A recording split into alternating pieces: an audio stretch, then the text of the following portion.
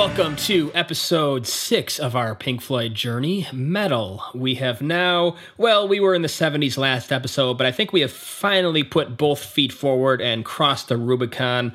Mostly, I suppose. There are still some vestiges left of the 60s left to explore for some reason, but I think that we are firmly entering the transition of Pink Floyd to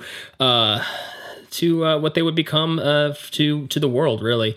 So it's kind of funny when you use the word transition. Of course, kind of means something different these days. But anyway, like when the 1960s into the 70s, like you really had a lot of time to find your sound. You couldn't really mess around. Like you really just couldn't take that long, break and then come back with something different. Like you didn't have 5-6 years between releases. You were putting out albums more than once a year in some cases, if you consider more part of the linear discography. But Pink Floyd keeps changing just a little bit here, and the album follows the similar format that we've had the last record, really, with the although we put the side B, we put the back side of the vinyl, fill that up with a long prog song, and then take the short songs up top. But yeah, it's continuing the transition. I mean, much like their early songs, they were not abrupt. They took their time to get from point A to point B. And with that, I guess I'll start. I'll start also by plugging our new website, still fresh and new, starting to get some hits, starting to get some people.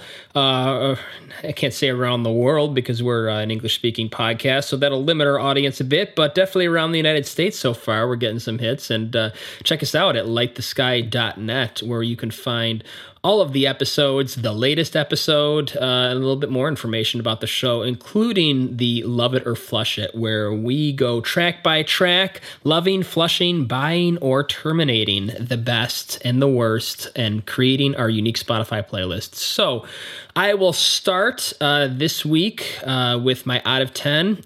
I haven't really thought about my out of 10 score yet.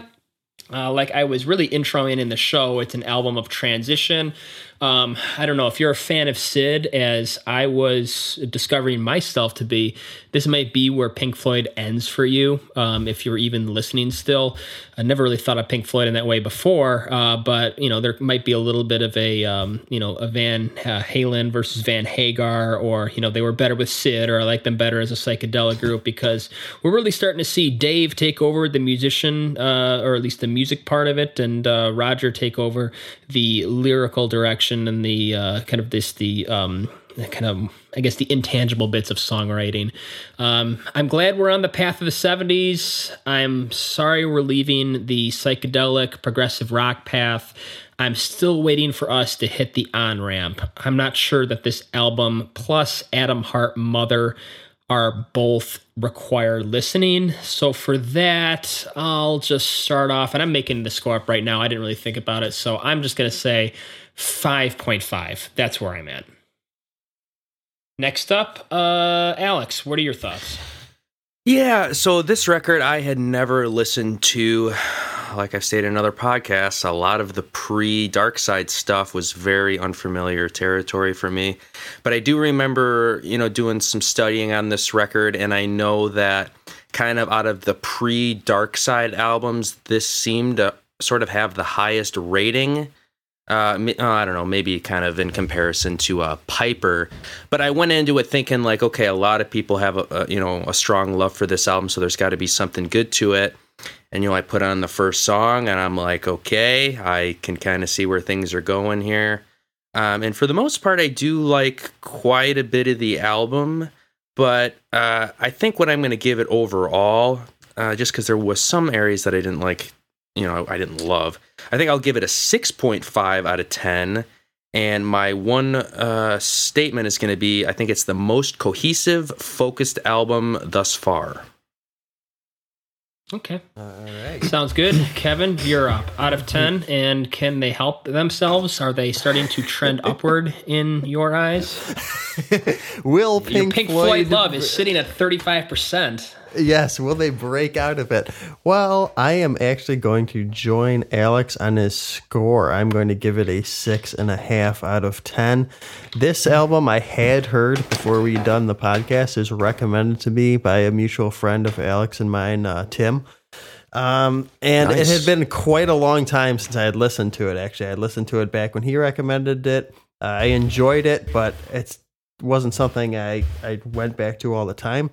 But boy, did it resonate a lot more in context now that we've been doing this podcast. Definitely not a perfect album. Definitely has its moments. They can't help themselves. Yes, exactly. But I'm going to say, and my kind of one sentence is going to be, you can sniff the magic. Like, you can smell it. That's when somebody's kind of cooking something good in the kitchen, and you know it's going on downstairs.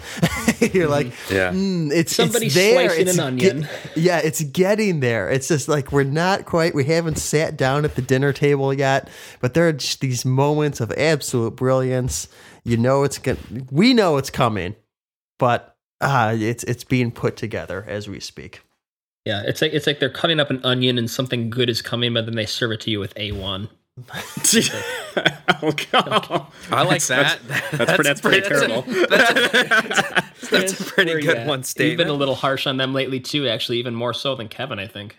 I'm actually not going to give them as high a score as the previous two guys, though I'm going to stick around 6.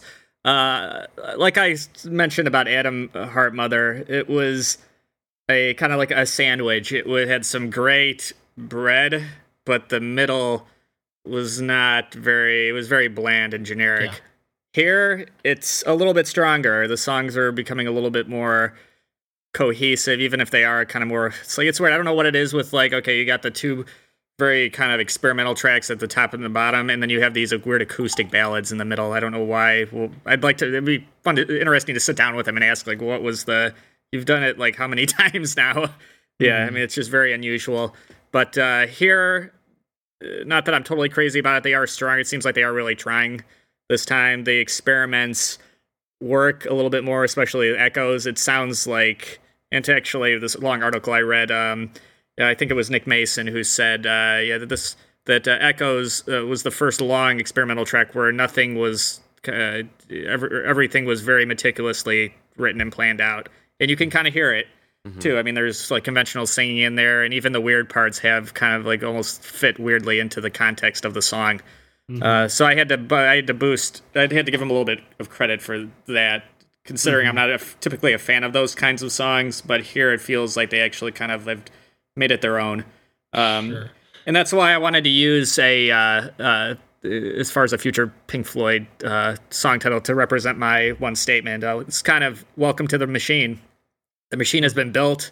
Do they necessarily know how to use it yet? No, but they have something here. It's okay, the Pink Floyd, all right, we've got now we're going to figure it.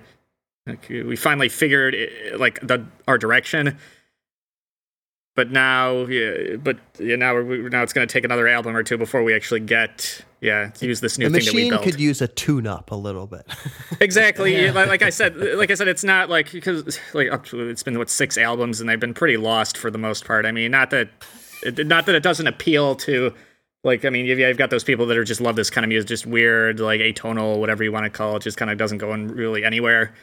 Here though, it feels like there's some kind of structure. And like you said, Kev, it's not quite there yet, but you can see this, like the foundation is finally there. But now it's like, now you got to build upon it. Here's the thing, is that how many times have we said that over the last 3 albums? I mean, I can't help but feel like they're all sleeping on the job here. Well, here I think it's a little bit. I mean, the same thing for like 3 albums. You can kind of hear it, and Riker's growing the beard, and the machine has been built. Yeah, here like though it feels like even the harmonies I think feel like, all right, this sounds like they're coming into that era, like that classic 70s. Where of course, I mean it's been on. I mean you could hear bits and pieces on the last 3 or 4 albums, of course, but there it was kind of like little spritz. Like, okay, there you go, you've got that David Gilmour vocal. It's like, oh, I recognize that from. Here's the hard part. We're all waiting for Dark Side. That's what we're right. That's what's happening. Final Cut.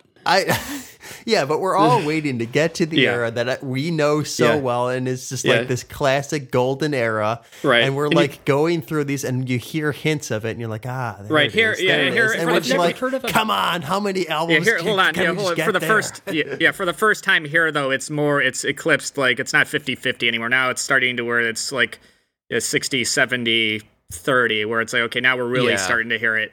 Yeah, it's not just like, again, I mean, the Pink Floyd sound was always there, but now it feels like whatever you listen to the way that Dave sings on here. It's like, wow, that's really it. I mean, that's and there's a lot more of that. And the and you could, I don't know. Like I said, it just seems like it was the next step in reaching that. And I totally see where you're coming from, because instead of, for instance, talking about just part 2 of The Narrow Way, we're talking about maybe, 3 or 4 songs on this album or more of it than just like, you hear this 2-minute section. Wow, isn't that cool? Yeah, because I think there was like one song on Saucerful that I forgot what song it was, but I vividly remember saying, like, this is kind of where I first heard the first little blip of the golden era of Floyd. And you're absolutely right. Like, you'll hear it and maybe a little part of one song here and there, and then the rest of the album is just experimenting and doing something else. And it's like, and that's why I asked, like, why did they choose to go to that golden era of Floyd? Like, did they hear from outside fans that, that was their favorite part? And they saw success if they went that way, so they're like, "All right, okay, let's do a full album of that thing that everybody likes." And then it turns out it's like weird to know the thought process if you weren't with it. It could have just been an frustrating thing, though. Is that it's not fair to compare them to Van Halen or GNR or Metallica. Bands in a different era. They were just like, record companies required them to put their best foot forward right off the bat. But if you compare them to Zeppelin or The Who or Yes or Genesis, those bands hit their stride album 2, 3. They were ready to go. Yeah. And what's Pink Floyd doing? Like, it's been a while here. Like, we've got the bread, we've got the onions, we've got the A1. Like, where is the steak? Like, come on. They're like defrosting it very slowly. They're not. They're not. It's hard to compare them to any other, because those other bands were pretty straightforward. Maybe some very unique. But Pink Floyd was always, kind of on the fringes. Yeah, they always kind of dealt in the, everybody else was here and they were here. Though they did become kind of one of the benchmark bands once they finally found it. Let me share one more thought that I had during the week before we get to the track by track. You guys can pick up on it and discuss it too. I need to get some water. I've been doing a lot of talking. The man is parched.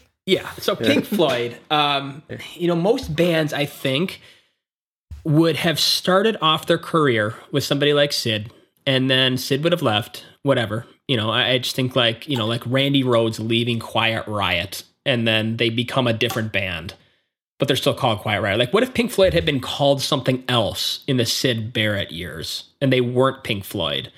Would they be more able to be understood? Would they have not put these albums out and just been rehearsing and then been able to come out of the gate with Dark Side?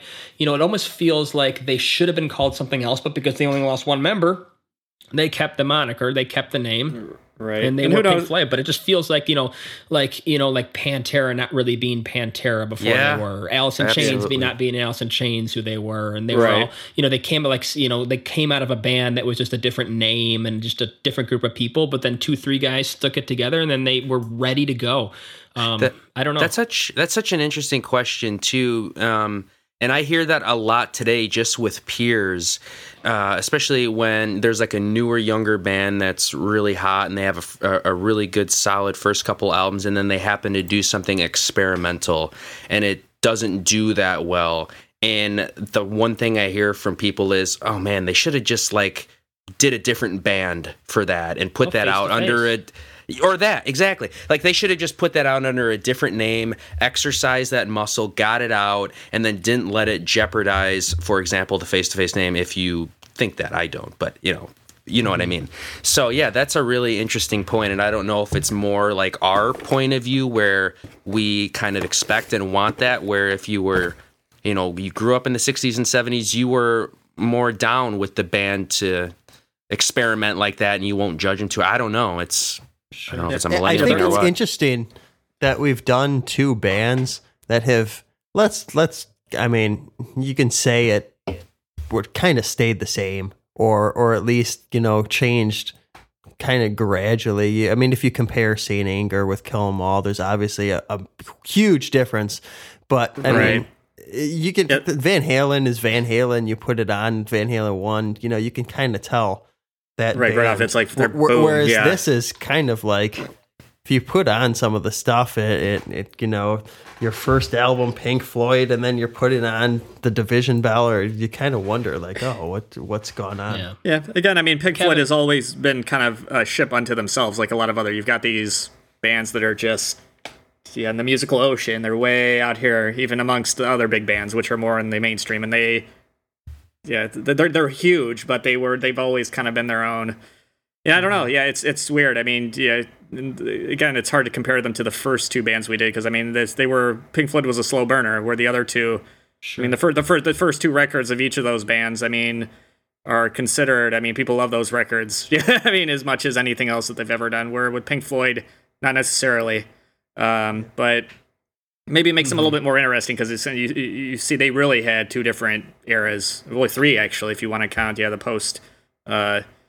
With the other two bands, it's just they was always that kind of core group of guys that just kind of they just went more a pop direction. Mm-hmm. Well, to put it this way, Pink Floyd's 8th album, Dark Side of the Moon. Metallica's 8th album, Saint Anger. That's wild. Different eras, different bands, that's for sure. But it's been fun to explore, and let's keep it going. Kevin, take it away. Yeah, this is One of These Days.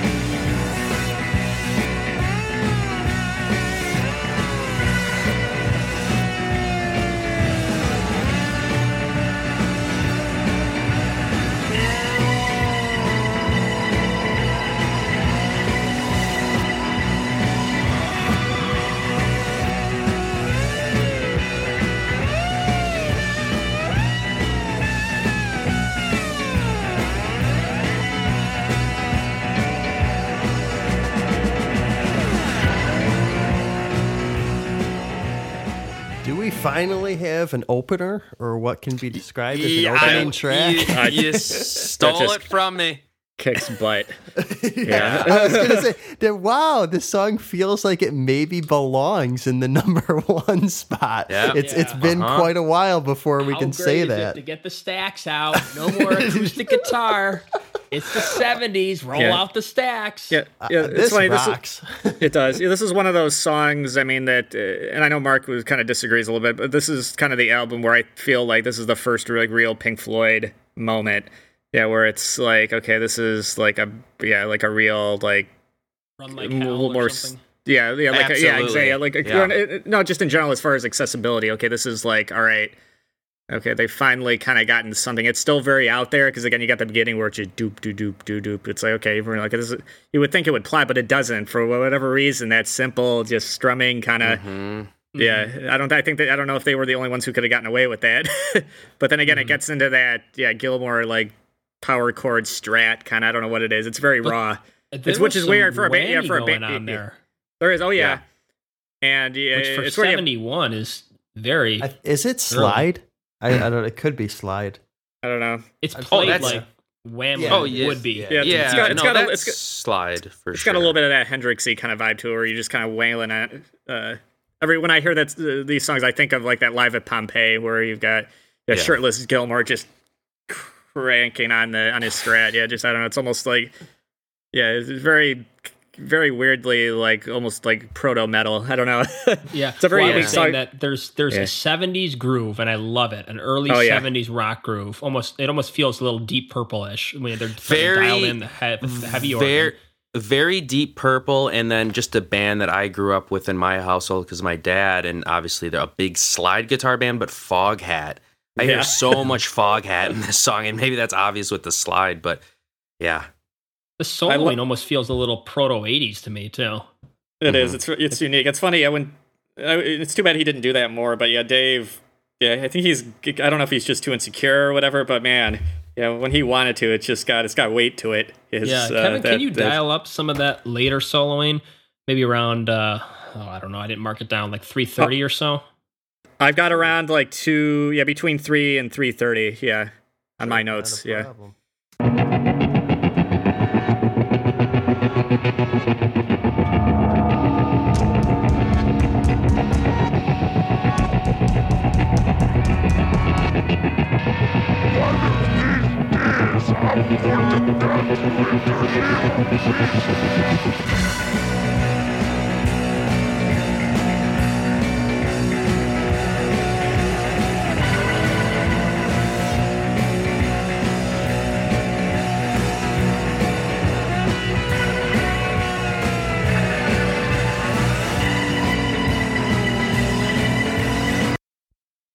So tasteful. Yeah, I don't know what it is. But that's like true power chord kind of, but it's not though. It's like, but it's got that vibe. Yeah. Of course, Nick has got to ruin the moment. What? Yeah. That's Nick. You know what? Thankfully, That it reminded wasn't me his of. wife this time. And her You know what flute. that reminded me of? Ozzy Osbourne. Oh, yeah. Yeah, there's a song. God, what is it? Yeah, but when he does it, it's cool. I know what you're talking about, Kev. It's funny When you Nick guys Mason mentioned. does it, it sucks. It's funny you mentioned that because I literally right when we were starting, our singer Kevin, who may be a guest on the show at one point, depending on what he feels, but he's a big Pink Floyd fan. He sent me this Facebook page where it's literally just Pink Floyd memes and people like making fun of certain albums. And there's a meme where it's like a split screen picture where on the left side, it's like two people fighting in the street and it says Roger and David. And then on the right side, it's a guy smoking a bong and it says Nick Mason. So it's God. like shows what the chemistry is in the band for sure. Oh God, that's funny. Does anybody have an issue with this being almost 6-minute instrumental to kick off the album, or did that even? It's weird. No, it doesn't. That didn't bother me. Yeah, I don't know why. Because again, it's probably one of the simpler. Because again, like that bass intro, how long does that go on for? What, 2 minutes? Yeah, Something like that. Yeah, and it just I don't know. It takes a little long to fade in. It has a vibe. I don't know. Funny, this is one of the songs from that era that I, even outside of this podcast, I loved listening to. Like even years ago. I don't know. It just had that kind of, again, maybe just because it rocked. Yeah, I mean, for such an unusual song, it just really had that kind of unique. Yeah. Yeah. Well, here's the thing, and I told you guys this on the text, on the group text, but when we usually when we finish up these shows, it's a Sunday night, and I'm off to go get a bag of nachos. I like my nachos, my post-show nachos, and I'm off, get in my car, and it's cold. I'm not gonna get on the bike, so I get, I pop in. Bluetooth connect and open up Spotify and pull up metal, and I hear One of These Days, and like I think I text everybody. I'm like, all right, we're here. Yeah. Can't wait. Like, I'm glad that we've made it. But like, do we? Like, that's what I'm saying. There's still they still got, they got to really they've got like 1 foot in quicksand, like 60s quicksand.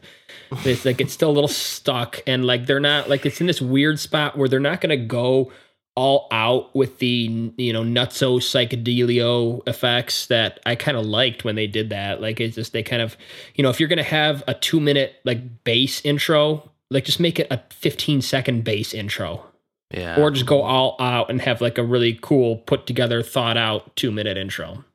Yeah, I don't know. I said the exact same thing, Mark. I mean, I'm just kind of preaching to the choir, but I just said, hearing this for the first time, I'm like, much better. Finally, the first Rager and the first Sign of the Wall era Pink Floyd, and you mentioned Run Like Hell, which I'll just say it now is maybe my favorite Pink Floyd song ever. I don't know. Yeah. It's Chris definitely mine earlier. So it's definitely up there, and there's a few other ones. But I said love the energy, the speed, and the slide guitar, and I said if the rest of the album is like this, we're in for a treat. I don't. Wow. Can't. We'll find. We'll I think find that's out a if we get perfect there. segue. Yeah, trying I to get think the that's a transition there to perfect Kevin. segue. Yes, I appreciate that. So it's time to crack open that old case of the acoustic guitar that we know so well, and we're going to move on to A Pillow of Wings. Deep beneath the ground, the early morning sounds, and I go down. Sleepy time when I lie with my love by my side, and she's breathing low. And I rise like a bird in the haze when the first rays touch the sky. And the night winds die.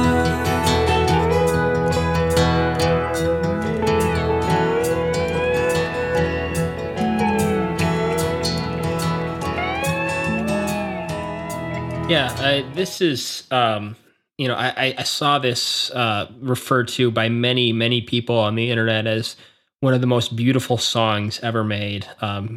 Definitely a consideration for most beautiful Pink Floyd song. I'm not sure I agree. Just because there isn't attack in a song. Like, I know everything's soft and swelly, and, it definitely sounds like, what Steve Howe is doing. It definitely sounds like, where Yes would go with some of their stuff. And like, I don't know, like it's really like, it feels like it's like, just like this follows up one of these days, and it just, like maybe I'm complaining about the spots. Maybe it's just like it would be a beautiful closer after something super energetic. Like I'm thinking like Soon from Gates of Delirium with Yes. I kind of get that feeling, but like that's a beautiful song. Like Peter Gabriel's Mercy Street is a beautiful song. Yeah. Like this, I don't know, one of the most beautiful songs ever. Yeah. It's better than like what Grantchester Meadows or whatever. Yeah, which There's is less frolicking going on here. Yeah, right. Yeah, there is. Chris, I wanted to ask you about the lyrics because they stood out to me, and I wondered if you picked apart it too. I did a little bit because again, I mean, it's funny. I really wanted to crucify this song just because but I'm like, okay, it's more as far as just you kind of winding down with your significant other, just kind of watching the sun go down or whatever. Here, in the 2 spot though. No, well, I'm not talking about this one. I'm just. It was funny, because again, I was ready to just really grill into the song, and I was driving home yesterday, and I flipped it on, and I'm like, and I felt good. Like by the time I was halfway through it, I'm like, I felt calm, and again, like that warm blanket moment.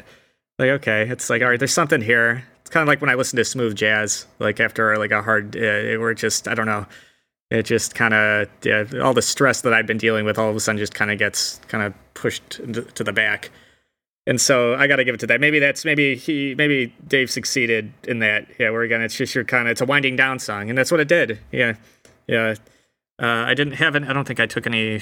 No, I didn't write down as far as any specific lyrics, but I just remember. Yeah, as far as there's a lot of, you can see like after as the day is ending or whatever, you're sitting there with your beloved or whatever. Yeah, just kind of. Yeah. I feel like this song is easier to stomach after one of these days, as opposed to on some of the other albums where you just got like a left jab from the one acoustic ballad after another, then a right cross, here comes another acoustic ballad. You just punch after punch of acoustic ballad, and this one I felt like, well, with the wind sound transitioning into it made a little bit more sense. Do I like it in the 2 spot? I don't know. But yeah, no, I agree. Like, where else are you going to put it? We're constrained by the formats and the medium at this time, because ideally, if we were not, I feel like this would be a beautiful closer, especially after Echoes. Just to kind of just put the album to bed. But they can't, because you can't fit that much on the side of a vinyl. So, it's weird too, and I think they've done it before with the, I don't know what it is with that like kind of finger picked acoustic guitar line. Sounds like Brain Damage. I don't know. It's got that kind of weird, chimey kind of. It has that same kind of picking pattern almost. Yeah, in a way. right. Yeah, and the tempo is very. It was funny when I was listening to it with the tempo. I kind of was singing like that in my head. Like brain. And I think they did it something similar on Adam Hart Mother, didn't they? I want to say there was. There's another acoustic bell that had that weird tempo with that like that jangly kind of finger pick guitar, and I don't know why. I don't know. It's funny. It's like they had that idea. They were trying to find a spot for it, and they were going to keep throwing it out, thinking that nobody would notice and then they finally got it on Dark Side. But and it's weird. I don't know if you caught this as far as a lyrical line, Eider Down. Do you remember where else that was in? It was in an earlier album. Actually, the very first one. Eider Down. It was funny. Off of Flaming, off of Pipers. Eider Down it's like a blanket or a comforter. Sid sang that in earlier. I don't know why. It seems to be a part of their whatever you want to call it. Their lyrical. Yeah, vocabulary. Because it was funny. I saw. I'm like, wait a minute. So I went back and looked through the discography. I'm like, they pulled that out again. That comforter. I don't know. That must be something that gives them joy when they're with their significant other, just wrapped in a big blanket. Yeah. It's weird to dial up before there was one. Yeah. Right, exactly. Right. All right, Kevin, can you dial up 2 minutes 12?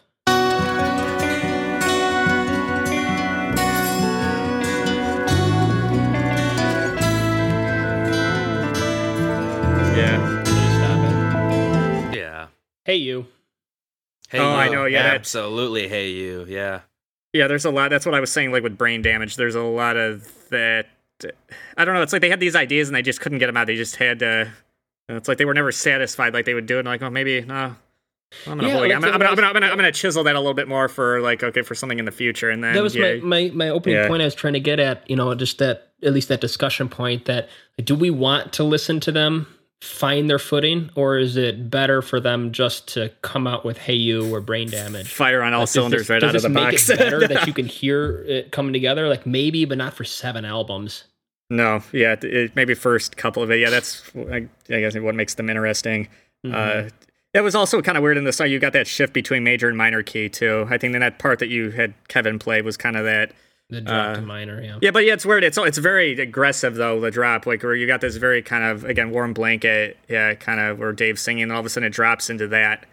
And it's like, oh, that's kind of unusual. Yeah, Kev, there's one more part I want you to play on here, which it was kind of weird. It's a very fat. It's not a heavy sound, but I don't know. It seems like the music just kind of takes a little bit more weight to it at 4:05. It's hard to explain. I want to see if you guys notice it. Yeah, there's like this weird kind of it's like fanning up.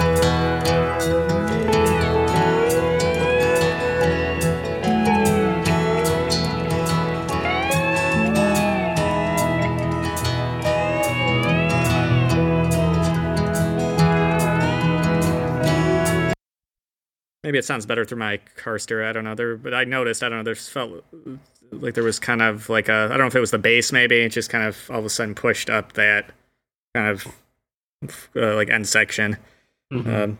Alex, you got anything on this song before we move on?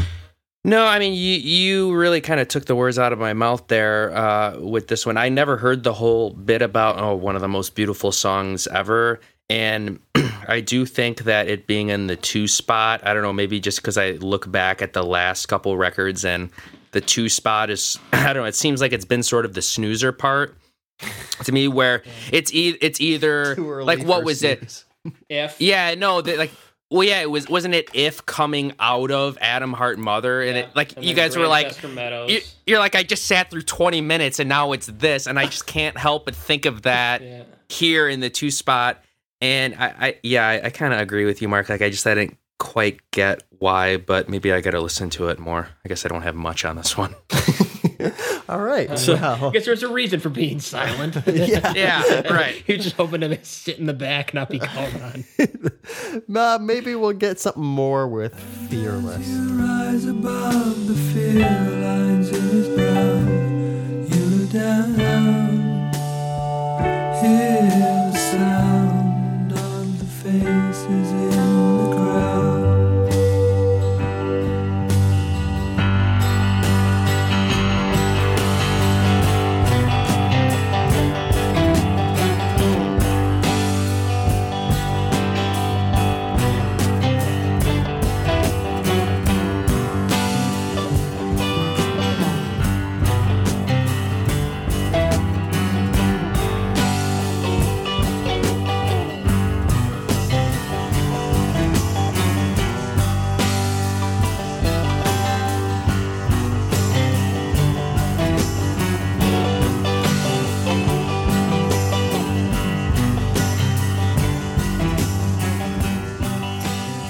This song is, we were talking a little bit earlier before the show, Kev, you had thrown out like, oh, this song kind of sounds like an old band you were in. And I took that as, it does, it really does.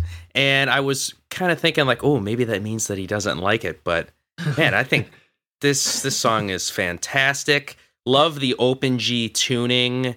The melodies, so many warm blankets on this song. I wrote that immediately. Just the melodies are fantastic in this song.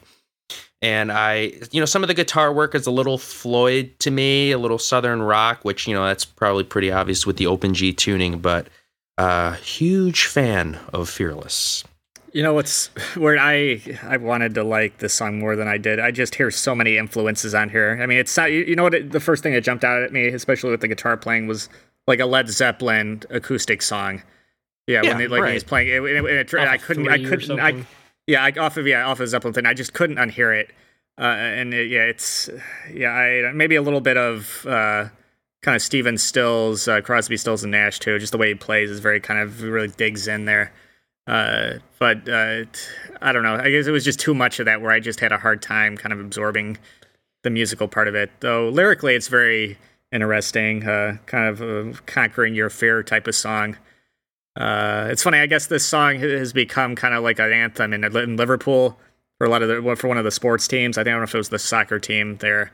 Was that what that stupid ending was all about? Yeah, it's the it's the Liverpool or football team, I guess you would say over there. It's their chanting in the stands. I have a bold idea. Cut it and just have the guitar fade out. That was weird. Let's just get rid of that part. I know we're not Brits, and we don't care about soccer over here. I do. Not to offend our Liverpoolians. But why don't we put the Super Bowl shuffle at the end of a song? Like, oh God! But that was my only problem with it. Was Okay, I mean, this is one of those riffs that, like, I wrote a bit CME, where it's like you could just hear somebody playing this stupid riff over and over. Like, well, the issue is that they play it over and over. That's my problem. It's too darn long. On and on. Yeah. That's the issue. I don't have there's cool parts going with the song, and I liked the clip that I played and the texture that's going on, this reverberating guitar that swells in, and the acoustic really isn't bad. It's just, God, 6 minutes of it, and it kind of feels like 6 minutes of noodling on a riff, and that's what irritates me about the song. And like, when you play that clip and you can listen to the bass, like you think that's a great opportunity. You have the guitar riff and then the bass can do some kind of counterpoint. Well, the bass doesn't do counterpoint. The bass does the same thing. It just goes up the scale, and it's just not good enough. Like, I feel like it just was, the piece was there, but they just wanted to jam and didn't want to. That's when I kind of feel like sleeping on the job fits with what they were doing here, or wasting studio time or whatever. Like, they could have just honed it a little. Yeah, like I said, my biggest problem was just the myriad of influences on here without really kind of distinguishing it. Because again, as soon as that guitar play, I'm like, it sounds like Jimmy Page. Like, I couldn't. And then all of a sudden, and even the transition into the vocals is very like, that's where I kind of was kind of distracting too. Because again, it goes into like the previous song, where very kind of like David Gilmour just kind of singing, very lightly. Again, like it's almost like a warm blanket around you, but it's not as warm a blanket as the previous song, which was set up for that. Here, it feels like there's no focus. And this should have been the one that jumped out at me, and it didn't, because there were just too many things that I just couldn't let go. Alex, are we beating up on this song? Yeah, I was going to ask Alex if he wanted to come in here and take a stand. I defend this song. Screw you guys. I was a little bit more Liverpool fan. I was a little bit more hurt when I wasn't getting the full support on Face-to-Face Ignorance is Bliss, but this one, it's free reign. It was my first listen. I don't have any close ties to the band, so I'm just objectively, I love the song. And I just read, too, that this was the B-side to the One of These Days single, and I would buy that single right now. That on the A-side, this on the B-side, oh boy. Ring me up. Hey, I Well, do want to you're say that I 40 gave years too late. my decent support to Face to Face. Oh, you sure did. Yeah, I shouldn't include everybody in that statement. That's true. I think maybe We're not here to kiss bands' go butts. listen to the episode. Yes, yeah, that's what it says on the website. But we have to move on. Does Roger Waters can he save us after his last outing of Grantchester Meadows with San Tropez? I see let's the find answer out. already. Listen to things they say. Digging for gold in the hole in my hand. Open the book, take a look at the way things stand. And you're leading me down to the place by the sea. I hear your soft voice calling to me, making a date for later by phone. And if you're alone, I'll come home.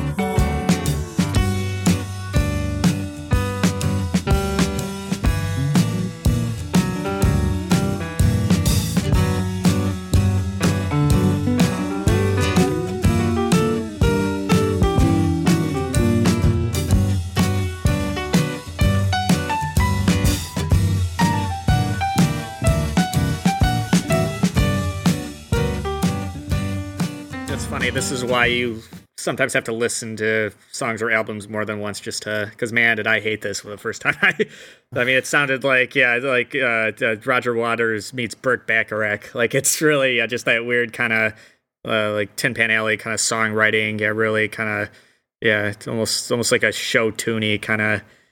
And I don't know, but it was funny on the second listen. I started kind of digging, kind of like looking through my own musical Rolodex. I'm like, okay, this is kind of a little unique. I mean, not enough to I guess save it. Yeah, I guess in my, I mean, you hear a little bit, and again, I don't think Steely Dan was out at this time, but I kind of got a little bit of Steely Dan vibes. Yeah, like this weird kind of jazzy, very jazzy, very.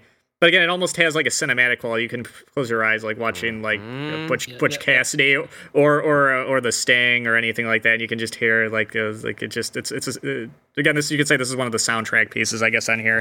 Does that word too? Yeah, does it belong? Does it belong though? I don't know. It's very different. It's hard to. Yeah, I don't know. Maybe in a different context, maybe I wouldn't be so hard on it. It was just really, again, kind of like that big speed bump. Like, well, maybe if that speed bump was here, and not here, I don't know, maybe it would have resonated. I was gonna say the same thing, Chris, especially with the soundtrack vibes. Is, I didn't watch the movie more. Like I said, I only watched the first couple minutes of it. I said I was going to come back to it, and I never did. And just hearing this song, I'm like, well, this absolutely sounds like a soundtrack song. Like, if I didn't watch more, I would think to myself, oh, this song should have been on that album because it's very, picturesque or movie-esque or however you want to say it. But yeah, in my opinion, I like it. I just, again, I go back to, I appreciate their musical diversity. Yeah. Where they can just do stuff like this. Like I've said it in the past, where they can do that Beach Boys, Simon and Garfunkel thing so well, but sort of put their spin on it. And then you go and you listen to them do something like this jazz bossa nova coffee shop song, and it's like they kill it. They do it so well. And maybe it should have been for like a different project for a different band, and maybe it doesn't like fit in the context of the album. But like judging the song on its own, I mean, like it's an objectively like it's a fun song. And I said I didn't really hear a whole lot of anything like this prior to, and if I did, it was a lot slower, like more of a soft folk rock kind of thing. And I appreciated the tempo here, and it kept me engaged in more slide work. So I appreciated it. Here, when I close my eyes for this, you know what I see? I see David Lee Roth covering Cabo Wabo. Wow. The lyrics kind of remind me a little bit of Cabo Wabo, but it would be that David Lee Roth vaudevillian, goofy music video. That's very David Lee Roth. Right, and I know Dave loved that kind of music, like that kind of whatever you want to call it, early 20th century kind of what do you call vaudevillian? Yeah. I mean, he's even admitted to that because I think he even did it on on a lot of his later solo albums too. I know he did a few of these weird little like these weird big band kind of, or whatever you want to call it. Yeah, like crooner. Just a Gigolo is very much like that. Yeah, but it was still. funny. I was looking at some of the lyrics, and it's kind of like breaking a stick with a brick on the sand, riding a wave in the wake of an old sedan. Yeah, okay, that's all beach. It's a touristy kind of song. You can again, you close your eyes and you can picture what he's doing throughout the day. In this, yeah. Roger finally got me with this one. He didn't get me with the Legless Wonder, Corporal Clegg. He didn't get me. He didn't get me frolicking in the fields with Grant Chester Meadows, but he finally got me with this one. It just reminds me of like 1970 French Riviera. You're pulling in your Ferrari Daytona, and this song is like being played by a band by the sea. The Mediterranean, and you're just like, it just gets me into that vibe. I wish I were driving a Ferrari Daytona to the French Riviera. Come out with a turtleneck and a nice glass of scotch.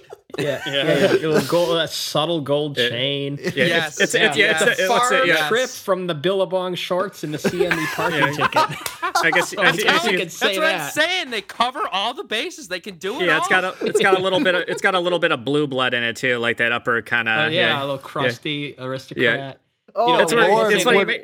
Roger would faint if we were saying this. Yeah, it's funny. It's funny. I kind of withdraw my head shaking from it because it's weird. This is a song I struggled with because again I had to listen to it a few times just to like, okay, is there something I'm missing here? Okay, I'm being more objective, and I'm like, this is kind of a neat little.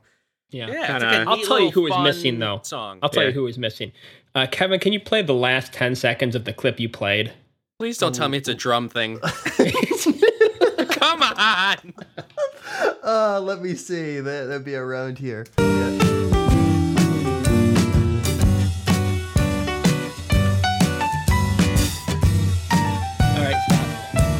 That's gotta be the worst jazz drumming I've ever heard. Yeah.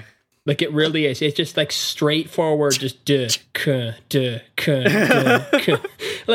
it's jazz drumming is supposed to swing and groove and it's supposed to sit in the pocket and it's just supposed to be like it's just but instead of you just have like it's just so like I hate to be singing drums on this podcast, but really like and if it's even worse like at 2:13 I don't even have to play, you can dial it up, but like there's some actually really good jazz vamping from Mr. Gilmore. Like there's just a weak link in this band. Like there really is. and I hate to keep going at it, but like some of the drumming just like stands out. It's just so amateur. Yeah, God help you if you ever run into Nick on a street corner somewhere. Yeah, you're that in that case, he'll be pulling by in his many Ferraris. His Ferrari, his $20 million 250. Yeah, it's all right. But yes, we have to get if you wanted a foretaste of some of the animal sounds, or some of the, maybe we got that already in some of our previous albums, but we're gonna get a little bit more with a little blues ditty here.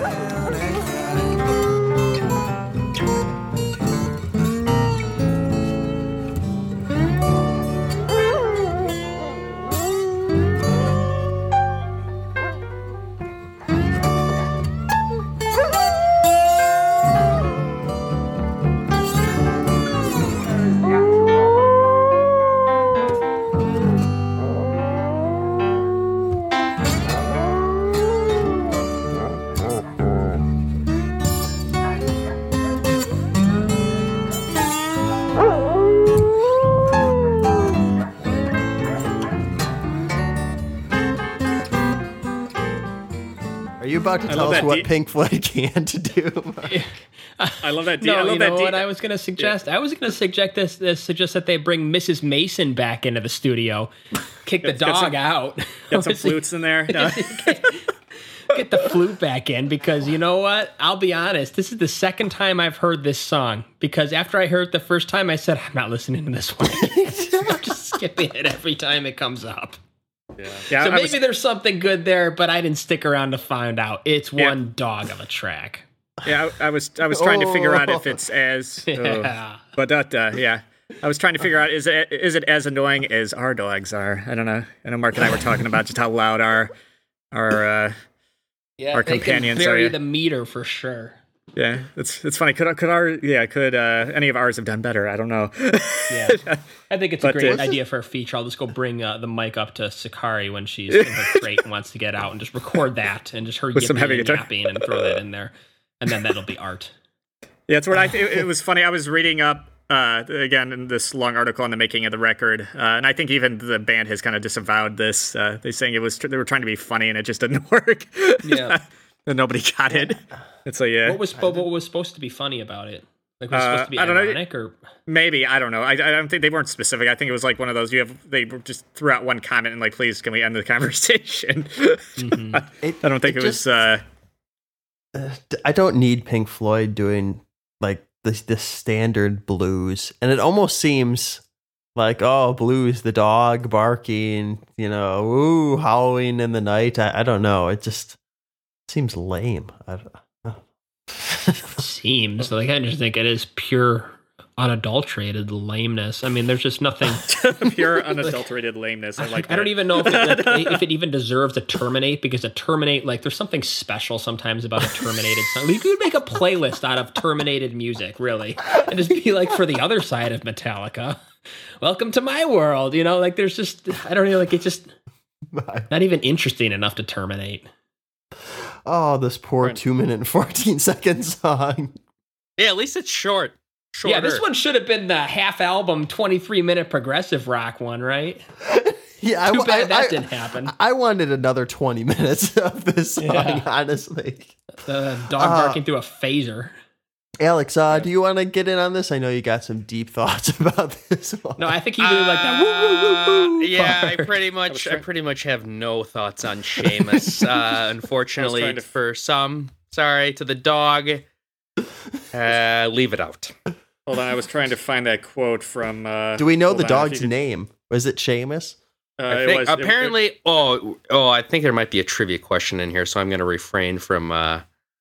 Saying anything. Who knows? I was trying to find that quote. Okay, there it is. Alex, get off Wikipedia, Alex. I want to hear any clicking over there. Yeah, and scrolling that's going on. I was trying to find the. Oh yeah, here we go. That was Classic Rock Magazine. A throwaway that's meant to be humorous filler with an annoying howling dog throughout. I'm trying. There was something from David Gilmour where he said that they were just trying to be, again, like that. I don't know if it's British humor or whatever, where they're trying and it just fell flat, well, like a lead brick. To their credit, in an interview, it's like, we're Pink Floyd, we've sold a gazillion records, and you're gonna waste our time talking about this song. Oh, here I found it. I can see there just being like, yeah, we're not going to talk about this. Yeah. Because David Gilmour, what? We would put out some of the most iconic music ever. No. Let's get Nick and Dave on this show and talk nothing else but this song and not let up until they hang up. When you every note of this song. Yeah, David Gilmour added, I guess it wasn't really as funny to everyone else as it was to us. So yeah, I think it was just a British kind of, I don't know, they could have been stoned. Do you know who what knows? you do in that scenario, Dave? You leave it off my vinyl. Yeah. That's what you do. Wait, it's been so long. Hang on. They can't put their experiments on my vinyl. Yes. Yeah. There we go. Is that a first in the Pink Floyd series? I feel like I haven't heard that in a while. And you know what? That's impressive. That's because I've been such a fan of this era of stuff that I haven't been the one critiquing. I guess it could apply definitely to our endless bird sounds too. That I think Chris threw that out there. Get your bird calls off my record or whatever. Yeah, I think that statement makes more sense with a band who is way out of their wheelhouse. Like when Van Halen, what was that on Balance where they threw? What was that? Strung Out? Like that's Saturday afternoon at the park or whatever. Yeah, that's kind of a band. doing something that you could tell this is not. I mean, Pink Floyd has been experimenting since the very beginning, so you kind of let it slide in most instances. You look at Chris, it are you ready? Because I've got a lot of timestamps dialed up for echoes. So, I do. Yeah. So do I. So we're ready, I hope get your play finger ready. I hope they're all in the noise section too. I want to hear a 12 minutes, 32. I hope they're all in that section. All right. Here is echoes. We're going to close out metal.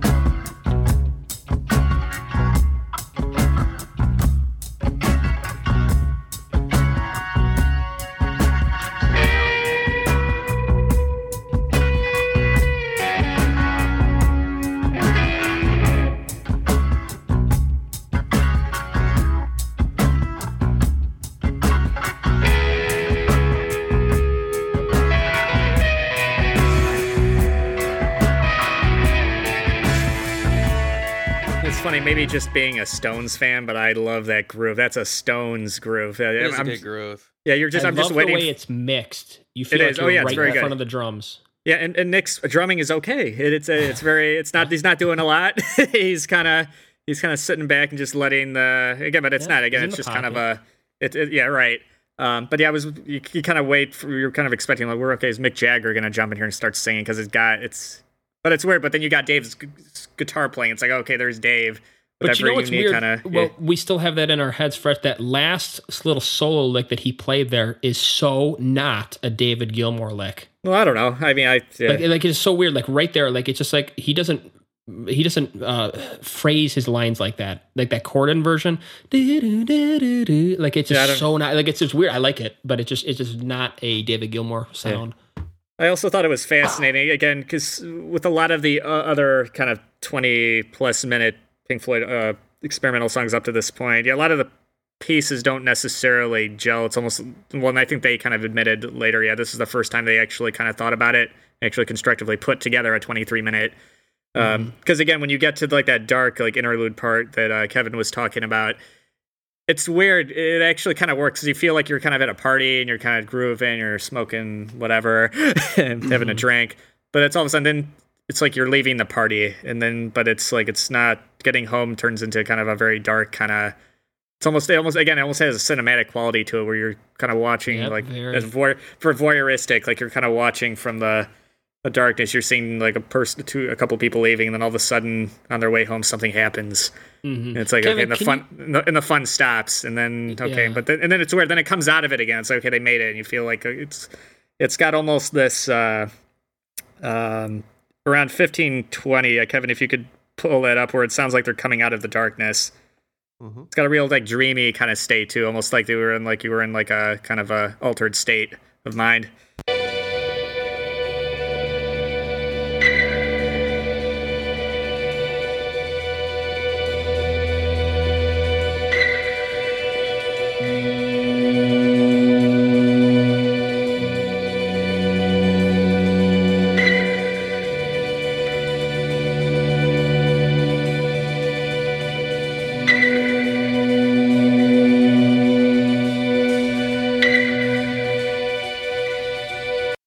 Yeah, then you got that guitar like right under that. I love that too. I had that noted. Yeah. It reminds me of what Yes would do when they rebuild Close to the Edge with the huge Rick Wakeman organs. Mm-hmm. Where it's nothing but that. It's really cool.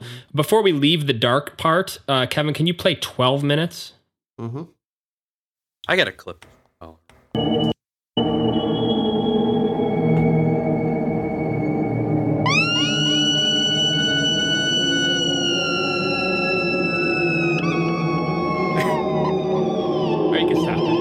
You know what? That reminds me so much of the scene from Star Trek The Voyage Home when they do the time travel, and that they're just kind of like the slow motion, super special effects guys just going past the camera. Oh, yeah. It's like almost exactly what Chris is talking about, where you leave the world and you're just kind of in this suspended time space. Right. And it just reminds me of like what I just like when I hear this, like what pops to my mind is like I'm watching a movie, but like I'm actually trying to sleep. Like I'm not trying to watch the movie, but then this part comes on and it wakes me up.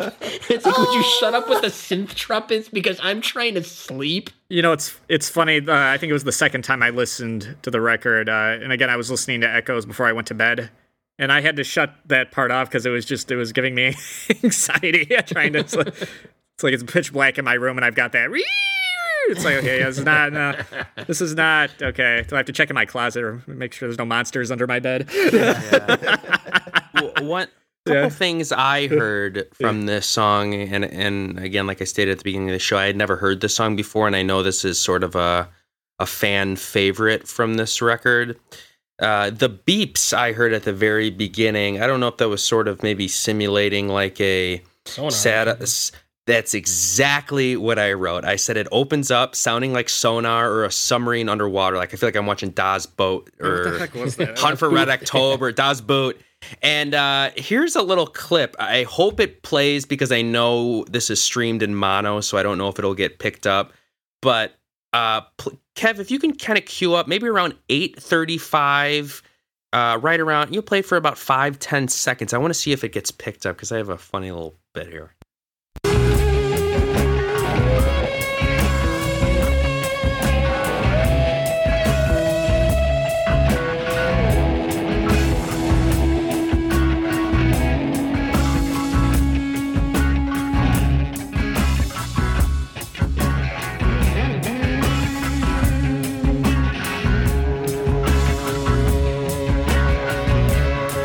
All right, that was to 9 minutes.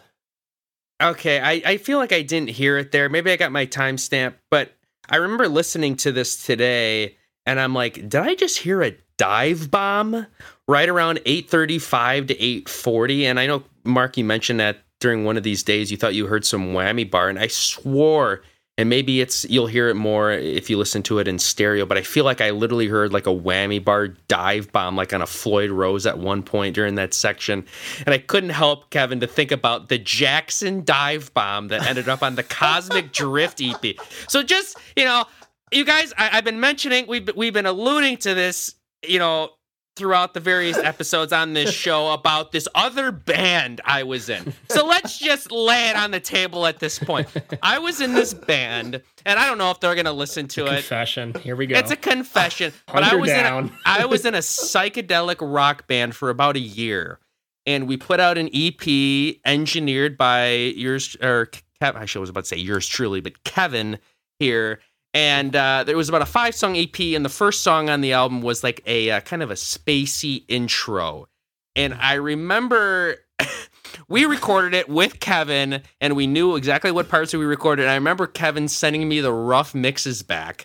And I'm listening to this intro, and out of nowhere, there's a Jackson with EMG's Floyd Rose dive bomb on this like 1968 influenced psychedelic rock record. Well, I was pulling it from Echoes. Kevin, you're going to have to play that. He was in the pulling playback. it from Echoes. Now I know where it originated from.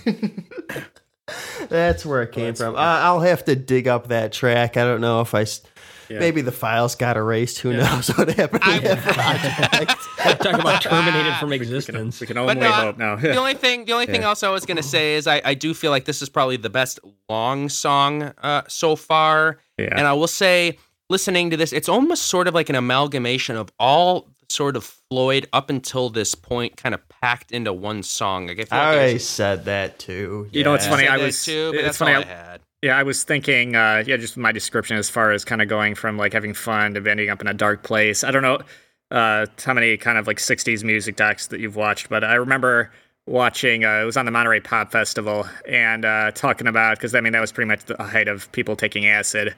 And they had this thing called the freak out tents, like people that had bad trips. Like if they'd have a problem, they would be like guided to these tents, and they'd be And then as soon as they were well, then they'd have to help. But I was thinking like this kind of song is kind of like, it kind of reminds me of like that kind of moment where you're having fun. Like the music is pretty conventional, you're enjoying yourself, and all of a sudden you drop something, and then all of a sudden you end up in that midsection where it's just, and then you get through it, and then you come back up. Yeah, so it's that's the thing I liked about this song. Not that it's, but it's just that it has that kind of weird kind of light to dark mind state, or whatever you want to call it. I wanted to play another clip. Yeah.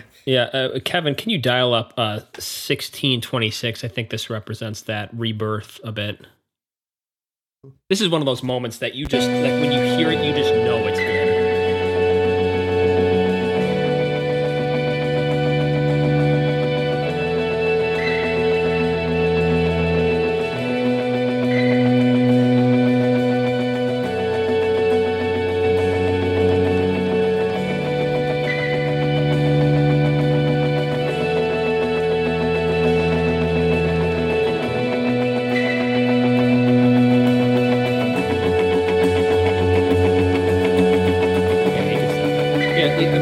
Now I see your point, Alex, where you're saying where it's all coming together just with everything Pink Floyd has done. I mean, you hear that Run Like Hell, just that staccato strumming on a single note. You hear the echoes coming by. You hear Rick Wright's more ethereal organish sounds, but it's also just more sweeping. And like you know what I hear in that? Like I hear cinema. I hear 15 years later, like Michael Mann, like the end of a Vice episode.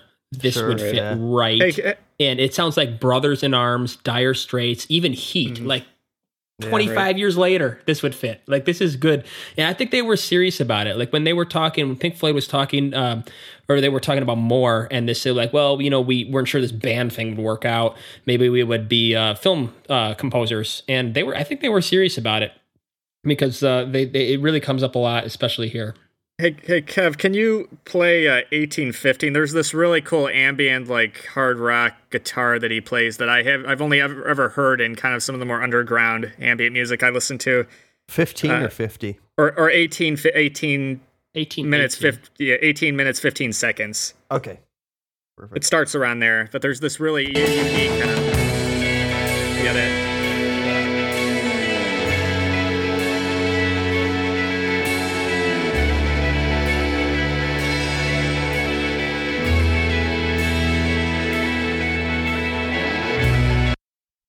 Yeah, I love that. I don't know, because again, it was so different, and I've heard it a lot. It's used similarly in a lot of, again, underground ambient music, like Eric Wallow. I don't know if anybody knows him, or Ulrich Strauss is another one.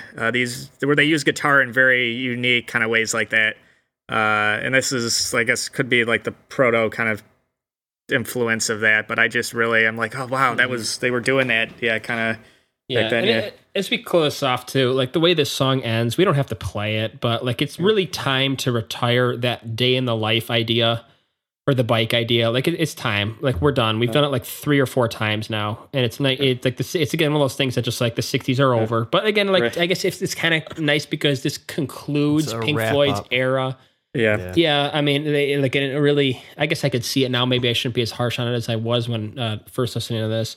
But I mean, they never did a song like this again. I don't think they even did a 15-minute song again. No. I guess unless you want to include "Shine on You, Crazy Diamond" split on bookending the album. But right. Well, I don't know. I mean, split it. we're a year away from. Close to the edge. We're like a year and a half away from Genesis and Supper's Ready. I mean, you're talking about, far, far musically superior and talented groups pulling off 20 plus minute songs that if you just listen, pull up that song and you pull up Close to the Edge or Supper's Ready on YouTube and just click and skip around, check, sample every minute. And just the length and musical, dexterity of it is so far beyond what Pink Floyd was doing with this that it's like, okay, I could see him being like, yeah, we're done with that.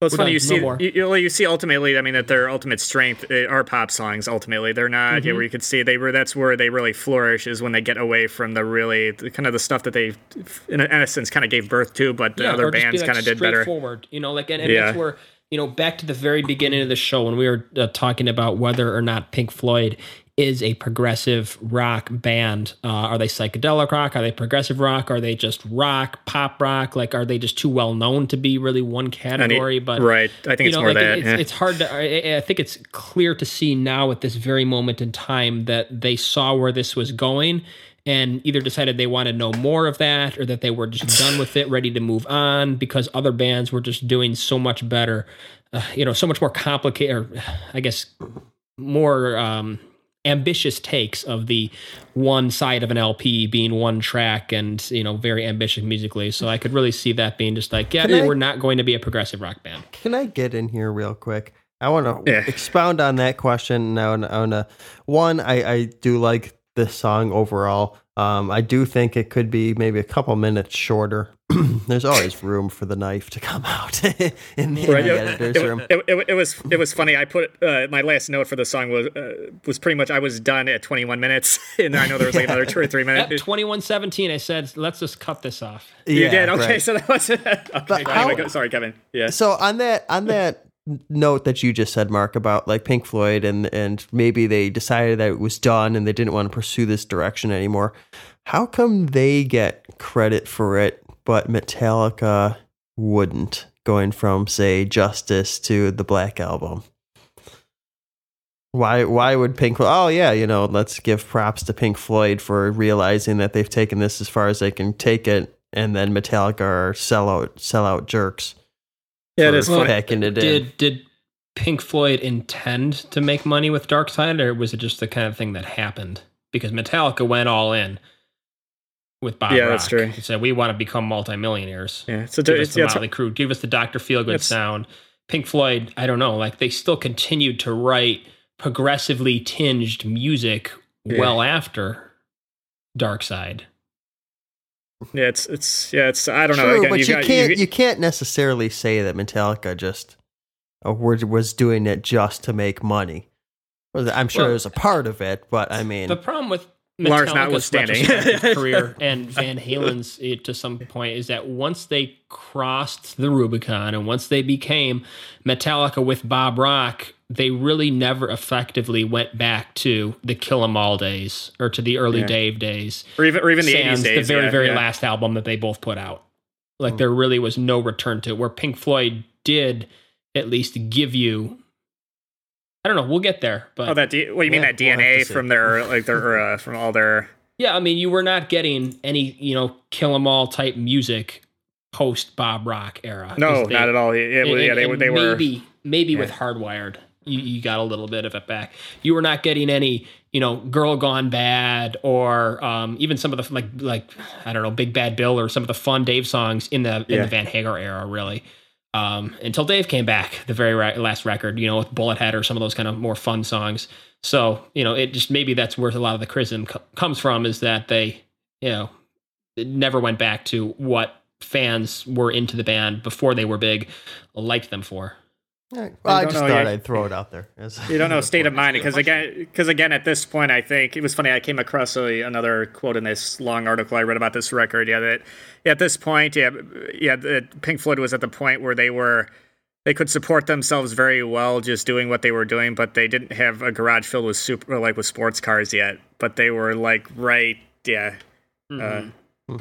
band. Yeah, it was like, I don't know, maybe that's where they saw that, and again, maybe you just get sucked into that. Yeah, a lot of bands had that happen too. You're at the precipice of the next kind of maybe. I don't know that it seemed like they were. I mean, obviously Dave and Nick are big Ferrari guys and all that, and Roger Waters has his causes and whatnot, and maybe he sees himself as a John Lennon figure. I don't know if I want to take it that far or put words in his mouth or whatever. But I feel like maybe they were in Abbey Road at the exact same time as the Beatles, right? And maybe they saw we want to become bigger than what we are, or and this is our opportunity to do it by really honing in our efforts and stop putting out an album every year.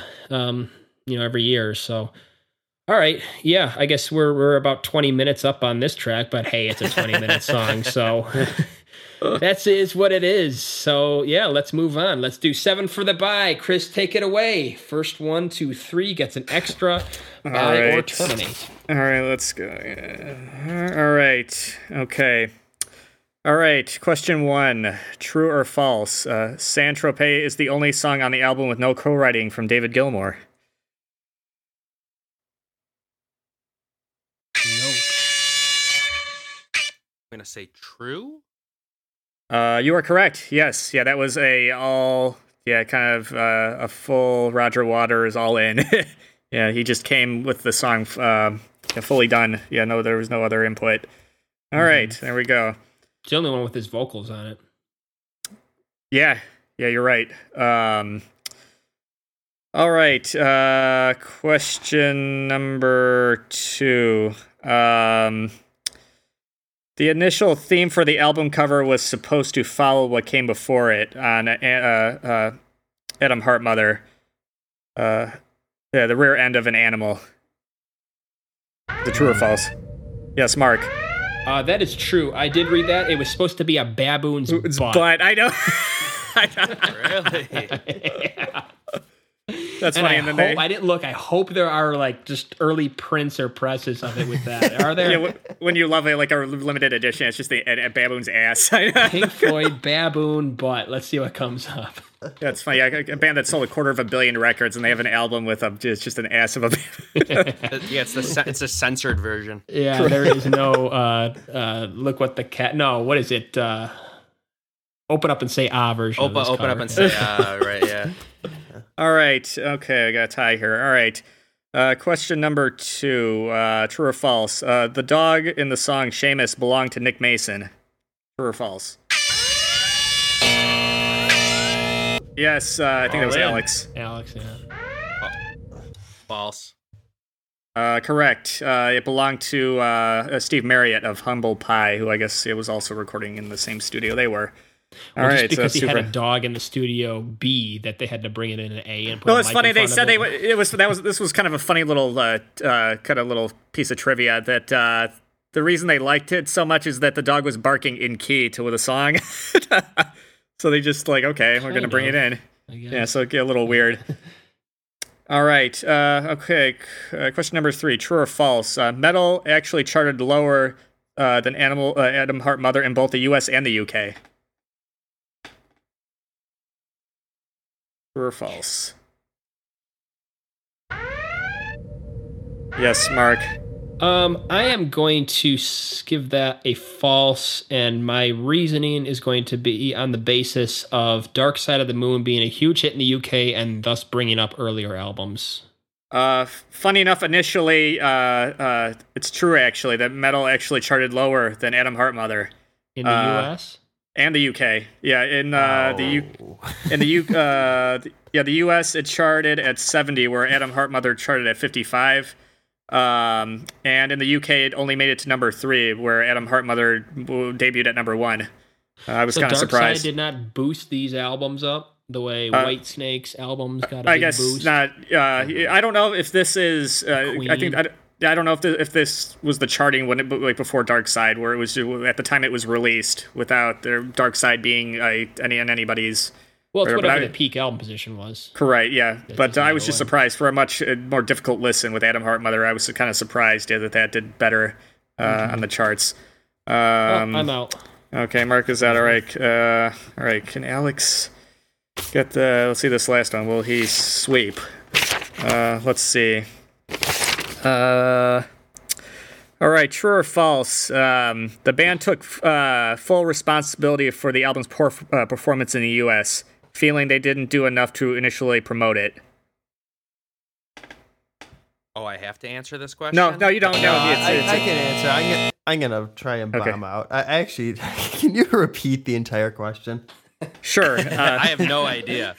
Sure. Okay. The band took full responsibility for the album's poor performance in the U.S., feeling they didn't do enough initially to promote it. True or false? Sound I'm like gonna say Pink Floyd. false. Yeah, that doesn't. They didn't. You take are correct. responsibility. Yeah. No, they blamed Sound like a bunch of spoiled musicians. they blamed their American distributor, which was Capitol Records, who they said were Blame the old. distributor.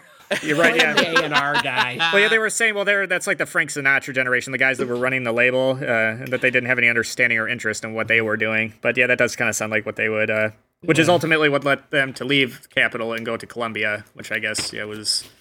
Okay, we got a tie here. All right, can we... Sounds like a Vinnie Vincent excuse. No, it's actually They're Pink two. Floyd. Alex has got 2. Oh, right? 2 to what? Yeah, 2 to 1. because you Never only got mind. one Yeah. right, Kev. Yep. All right. Okay. This is a fill in the blank / multiple choice. Let's see what happens here. Okay. The song Echo's initial unconnected parts were called blank, parts 1 through 36. Was it A, gibberish, B, nothing, C, nonsense, or D, drivel? Oh, shoot. He knows. Man. It's either 2 or 3, and I wish you didn't put those 2 because they're so close. Yeah, that's what I do. You're tricky. I'm the fly in the soup. Yeah. You know what? I know it's so close. It's one of those 2. I'm gonna go with nothing. Oh, you are correct, my friend. Oh. He almost gave him the bomb out voice. That was a good question, though. Ding, Putting ding, those ding. There we go. two similar words.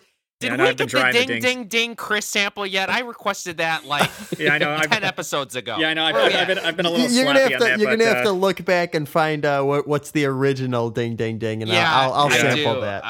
All right, but that was Alex. That was a well deserved. Yeah, you fought that one out. Yeah, it was a Yes, snipe. you did. Yeah. All right. I there we believe go. it's time. Take it And away, now, Alex. love it or flush it. Okay, tonight's order is going to be Chris, Kevin, myself, and Mark. Starting it off one of these days. Chris, what are you giving? I'm gonna buy this. Yeah, ring me up, my friend. This is one of my favorite Pink Floyd songs in general. A song that I even listen to outside of us just doing this.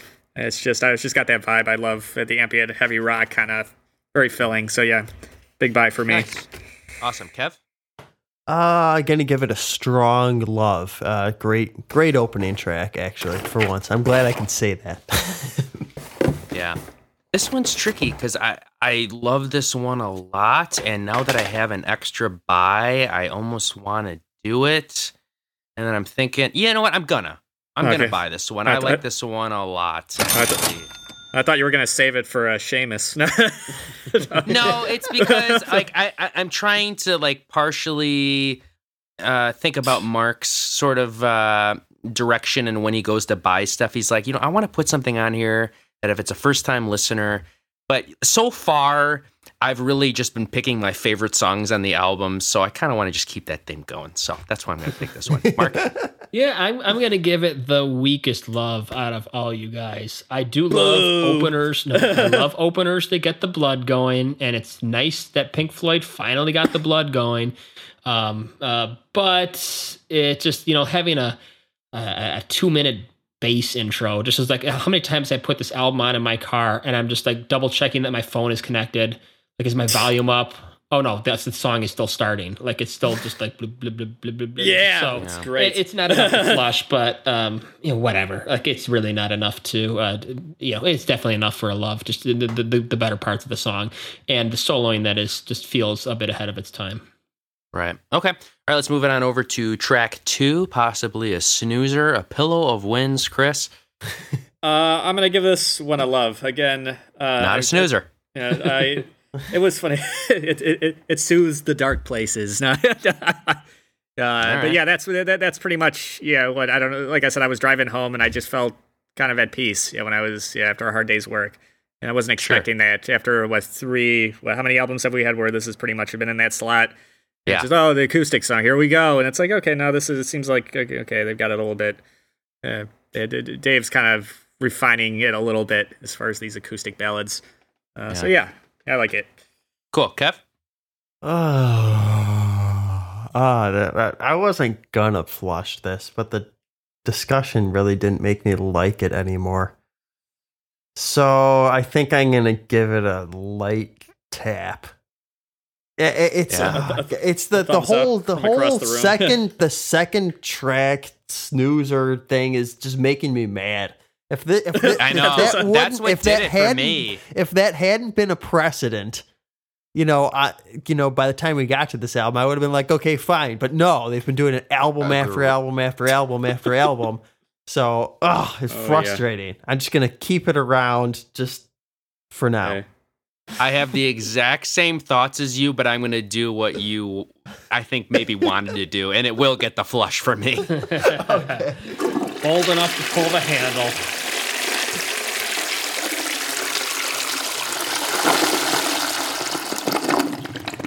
But yes, very, very same reasons otherwise with the 2 spots. So, Mark? Yeah, I mean, I'm not going to flush it for placement issues because there were obvious constraints to the medium that they were distributing this on. Because if it could have closed out echoes, I think that would have been, even a better way than redoing the Day in the Life ending. Day in the Life ending. It doesn't get a whole lot of enthusiastic love from me. Maybe 2 taps from me. Just double tap. Make sure it's alive. Yeah, okay. All right, let's bring it on over to track 3, Fearless. Chris, what do you think? I know you guys aren't going to like this. I'm going to flush this. It's got too many unoriginal parts on it. If I want to listen to a rocking kind of acoustic song, I'll listen to Led Zeppelin or Crosby, Stills, Nash & Young, or any of these that have a little bit better kind of grasp of that. Which is too bad because, there was something there, but even the lyrics don't save it enough for me. All right, Kev, what does Kev think?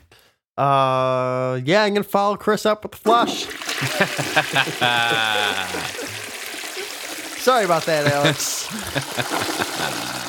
And Alex in for a bye, right? Yeah, it's the Legless Wonder syndrome again. Ring me up, baby. Favorite song on the album. Ringing it up.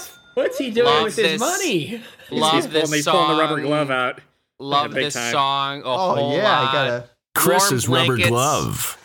Warm blankets all over it. Amazing vocal melodies, nice and soothing. This is the one for me. Mark? T. All right. And now, wow. Alex's warm blanket. Wait, what? Oops. Did you hit the T already? He bought it. There we go. Destroy it, yeah. When I call for a T, I want to hear that T. Like, I don't want to Yeah, hear. I was trying to queue up too many things at once. I'm sorry you, about you, that. you brought in the credit card and the warm blanket to kill it. To each their own. All right, well, let's bring it on over to the French Riviera. Saint-Tropez. Chris, what do you think? This was definitely stocks were rising. I know I didn't say that initially, but yeah, I like this song. It after 2 or 3 listens, I kind of it went from a deep hate to like, okay, no, I'll give it to him. Right, there's something fun here. Yeah, I mean Roger he's not fun all the time, but when the one time he is fun, okay, it's like you can you gotta throw him a bone. All right, Kev. If I had 2 buys, I'd be tempted to use it here. Ooh. But yeah, I don't think I can. Flush use, is fearless, but buy Saint-Tropez. I don't think I can use my 1 buy on Saint-Tropez, as tempting as that may be, just to stick it to everybody. But I'm just gonna give it a strong love.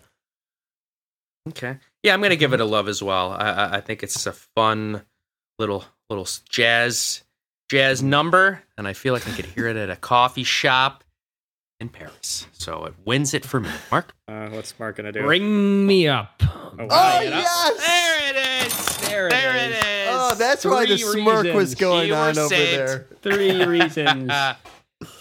Kevin's Ferrari Daytona comment. Oh, that's a good one. First appearance of Roger Waters without being. I mean, look, I hated Corporal Clegg, or at least I didn't like it that much as the highest hype as the song gets, and because I want to showcase for my playlist the drumming of Nick Mason. Okay. Okay. Jazz Finally. extraordinaire. Little backhand. 7th grade jazz. Extraordinaire. I can't tell. Is that a backhanded compliment there? No. You bought it to Look, it showcase belongs it. on the playlist. I'm introducing somebody to the band. One of these guys does not pull their own weight. Oh, man. Okay, let's move it on over to Seamus. We're gonna be calling Nick the legless wonder soon. Okay. Yeah, let's, Like another Rick. taking this dog to the back room. Oh, I know that's. Oh, yeah. Is it gonna the dog getting the tea? Are you putting the we're gonna- dog down? We're gonna. Yeah, that's an understatement. Oh. Yeah, this. Yeah, Oh, I think a lot. Yeah, I think a lot of people or individuals should have been put down. You know? Or yeah, the engineer should have put an end to this. Yeah, when they hit the record button. Yeah, I think there is. Yeah, just no. Yeah, I'm not the kind of person that's a fan of the dog dying in all the movies, but I have to eliminate. I'm happy to see him go here.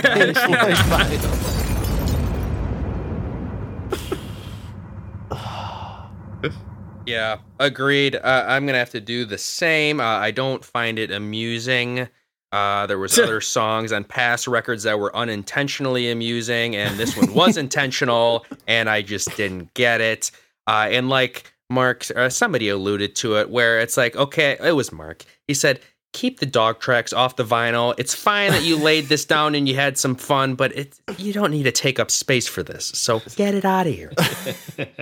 Deluxe edition. Yeah.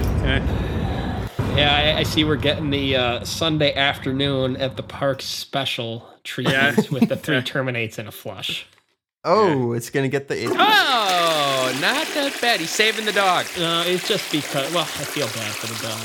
No, I terminated Fearless, so I don't have a T to give. And Fearless just, like I said in the track by track, this song has at least a stupidity to it that just is just Enduring. unterminatable. It doesn't have that. It doesn't Yeah. elicit that emotion to me. That's just like I skip it. I'm never listening to it again.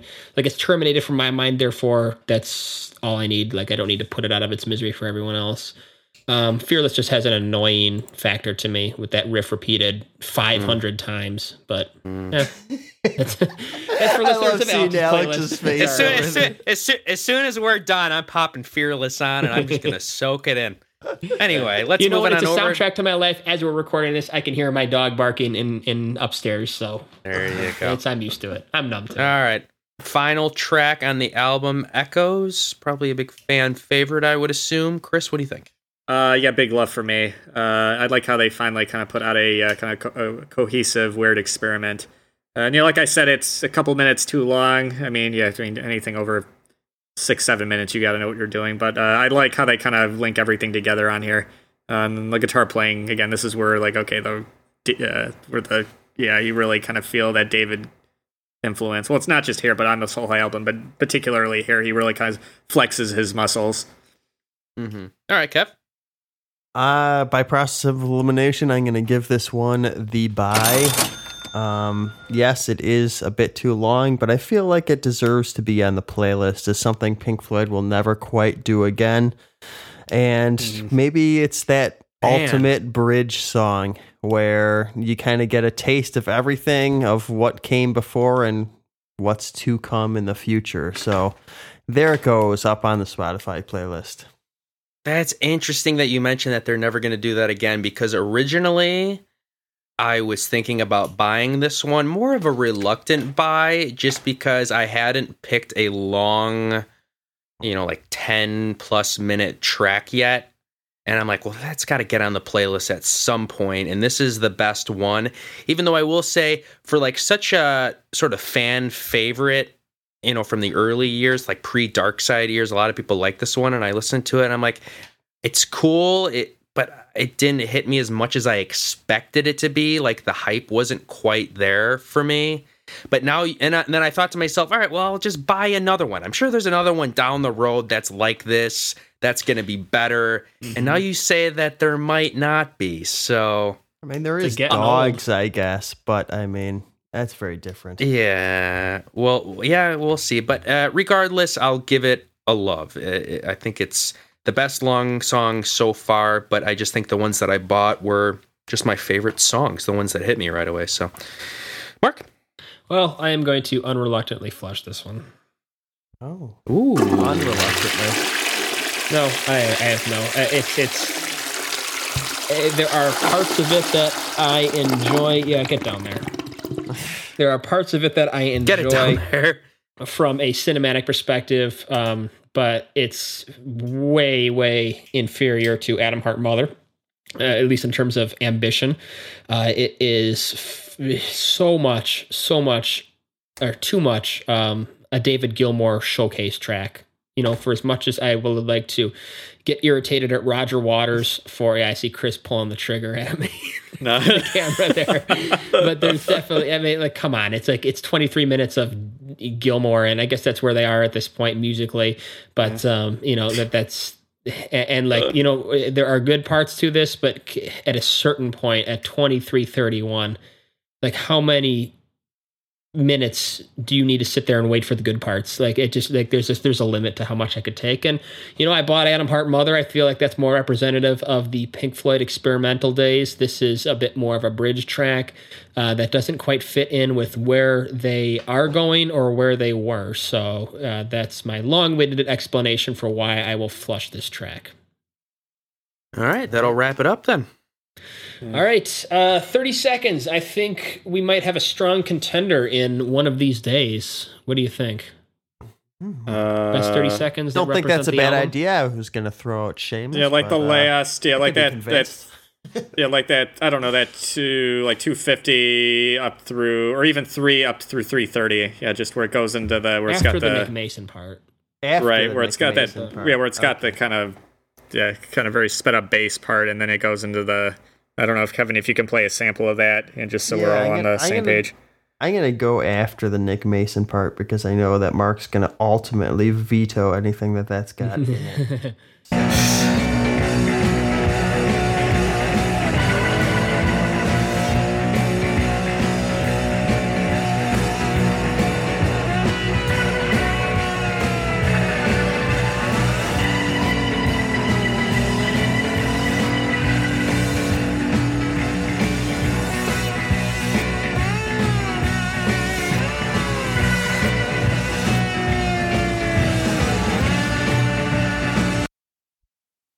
Man, I love how Mr. That's pretty Wright great. compliments the soloing there with his organ. Yeah, it's Oh, great. yes.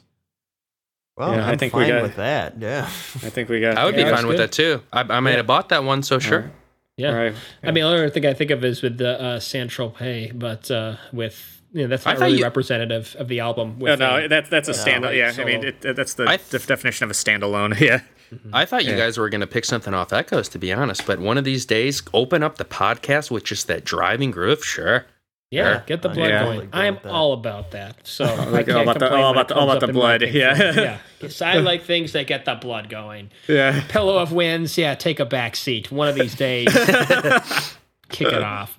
So yeah, sounds good. That was a little exploration of metal, and we'll be moving on. We've got one more to go before we hit the golden era of Floyd. Again, how many times, different ways can we say it? It's so strange to have a band that's just going to take their time and getting to the point here.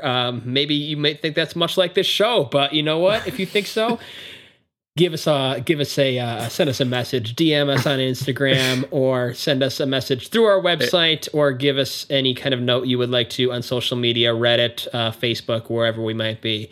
But yeah, Chris, you got something before we close out? Yeah. As far as our ratings, anybody changing theirs?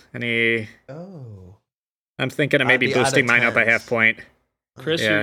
you're hoping you're England for a boost? Yeah, just a half point. Yeah, because with Saint-Tropez, I kind of came to appreciate it a little bit more. So I'm gonna give it I'm gonna boost it up to a 6.5, like the like my other two brothers over there. Yeah. Looks like, I'll probably- unless they choose to change. Alex, Kevin, you got changes? No, I'll probably stick where I'm at. I pretty much terminated and bought what I planned to do. So Yeah, I would agree with that, actually.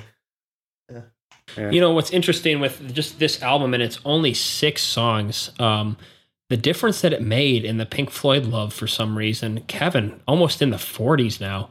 Geez, only one flush. Alex, almost about to clip 50% in his Pink Floyd love. And Chris and I are now tied even at 56%. I used to be quite a bit ahead of Chris and everyone. And Kevin was... I don't know. Pink Floyd was doing about 1 for 4 for Kevin, so like a good batting average. But really, you don't want your music to hit 250.